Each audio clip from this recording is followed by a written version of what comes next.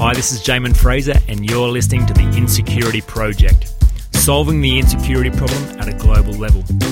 This podcast is a mixture of interviews, coaching sessions, and personal development content.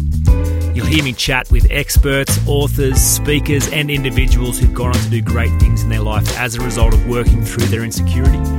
You'll hear brave souls being willing to have a live coaching demonstration recorded where they work through their insecurity. And you'll hear 10 Minute Tuesday, which is a chance for me to deliver high-quality personal development content to help you on your journey. I hope you find it useful. Now on to today's show. Hey, it's Jamin. You're on the Insecurity Project. It's 10 Minute Tuesday time. This week I'm talking about neediness. It's a topic that comes up all the time as I'm coaching. It's a painful subject, a vulnerable one, but an important one, again. And that's the whole theme of this Insecurity Project. Let's deal with the real issues, the core issues. No point dancing around on the surface, putting band-aids on, behaviour managing. If you want to drive lasting change, you're going to have to deal with the stuff that's down beneath the surface causing all the hoo-ha. So neediness is definitely one of these issues that causes a lot of pain and presents us at our worst. So neediness, the definition is positioning yourself whereby you need something from someone or someone else.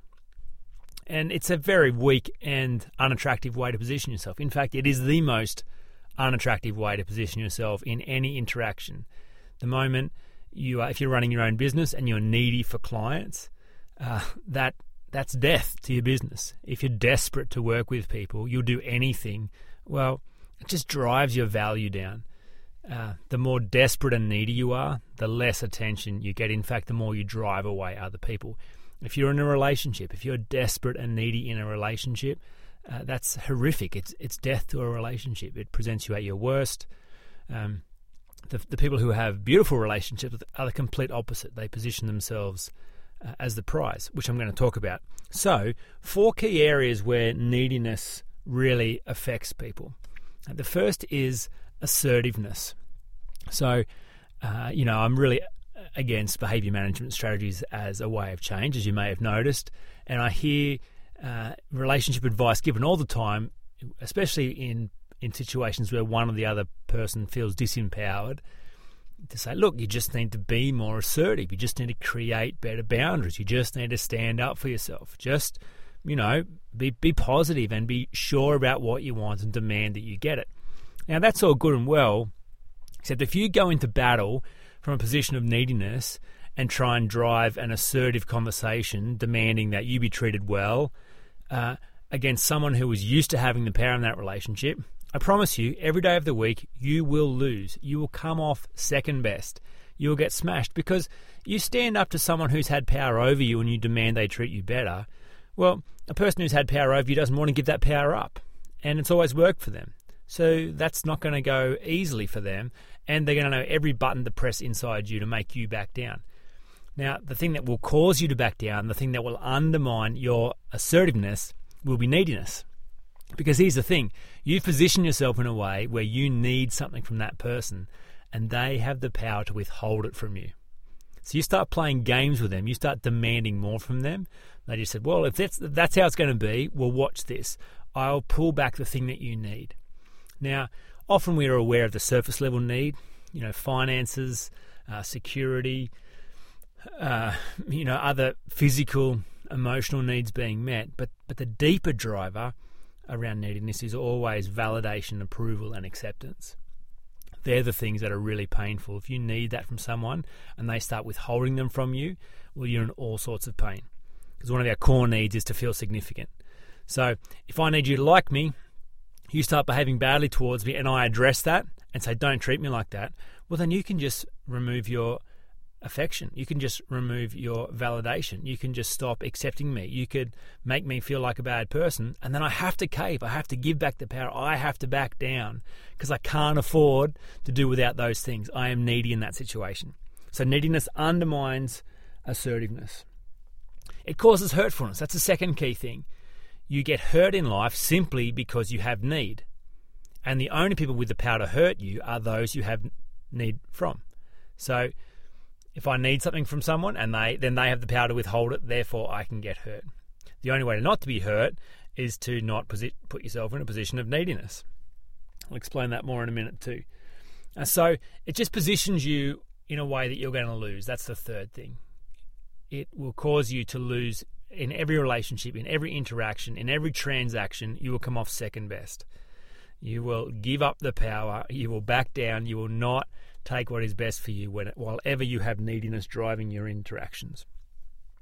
So the deeper driver behind all neediness, as you can imagine, is insecurity. It's the fact that you have never taken ownership for the fact that you have value and worth, so you have contracted that need out to your world.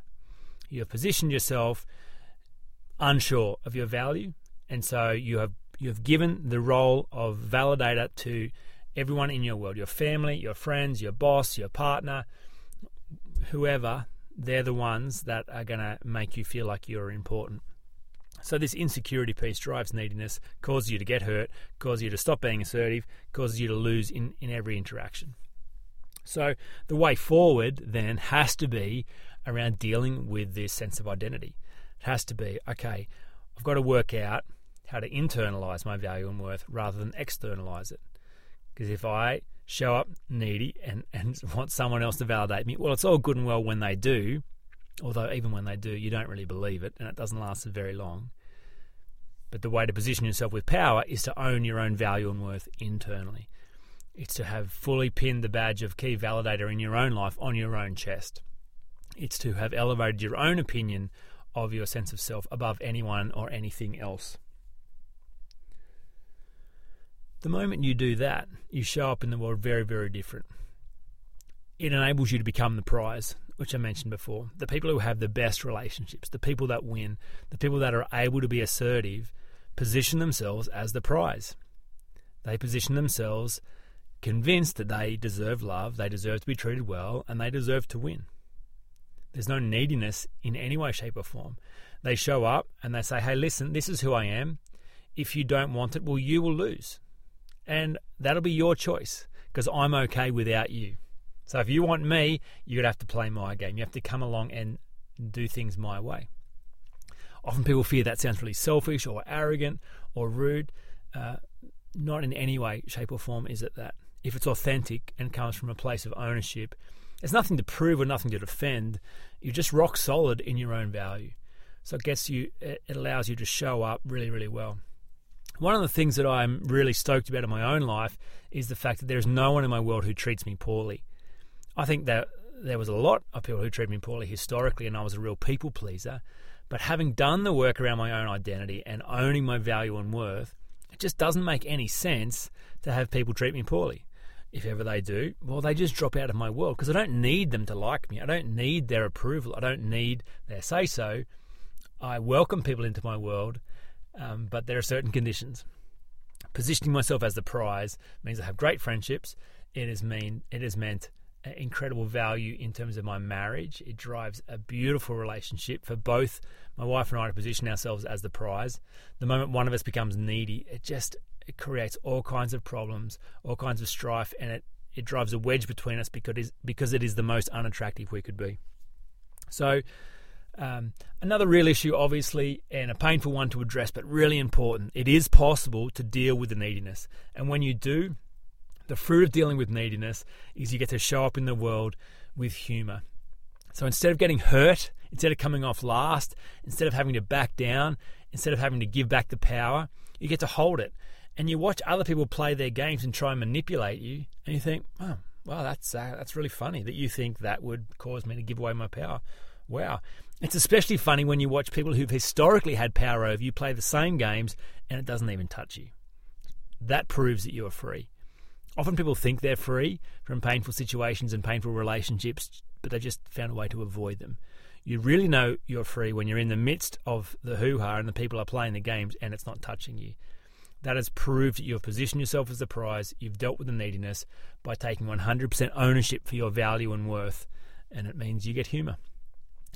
For more about that, you can see the Hope Power Humour model in my book, Elegantly Simple Solutions to Complex People Problems. That's 10 Minute Tuesday for this week. I hope it's been useful. I will talk to you again soon. You've been listening to The Insecurity Project.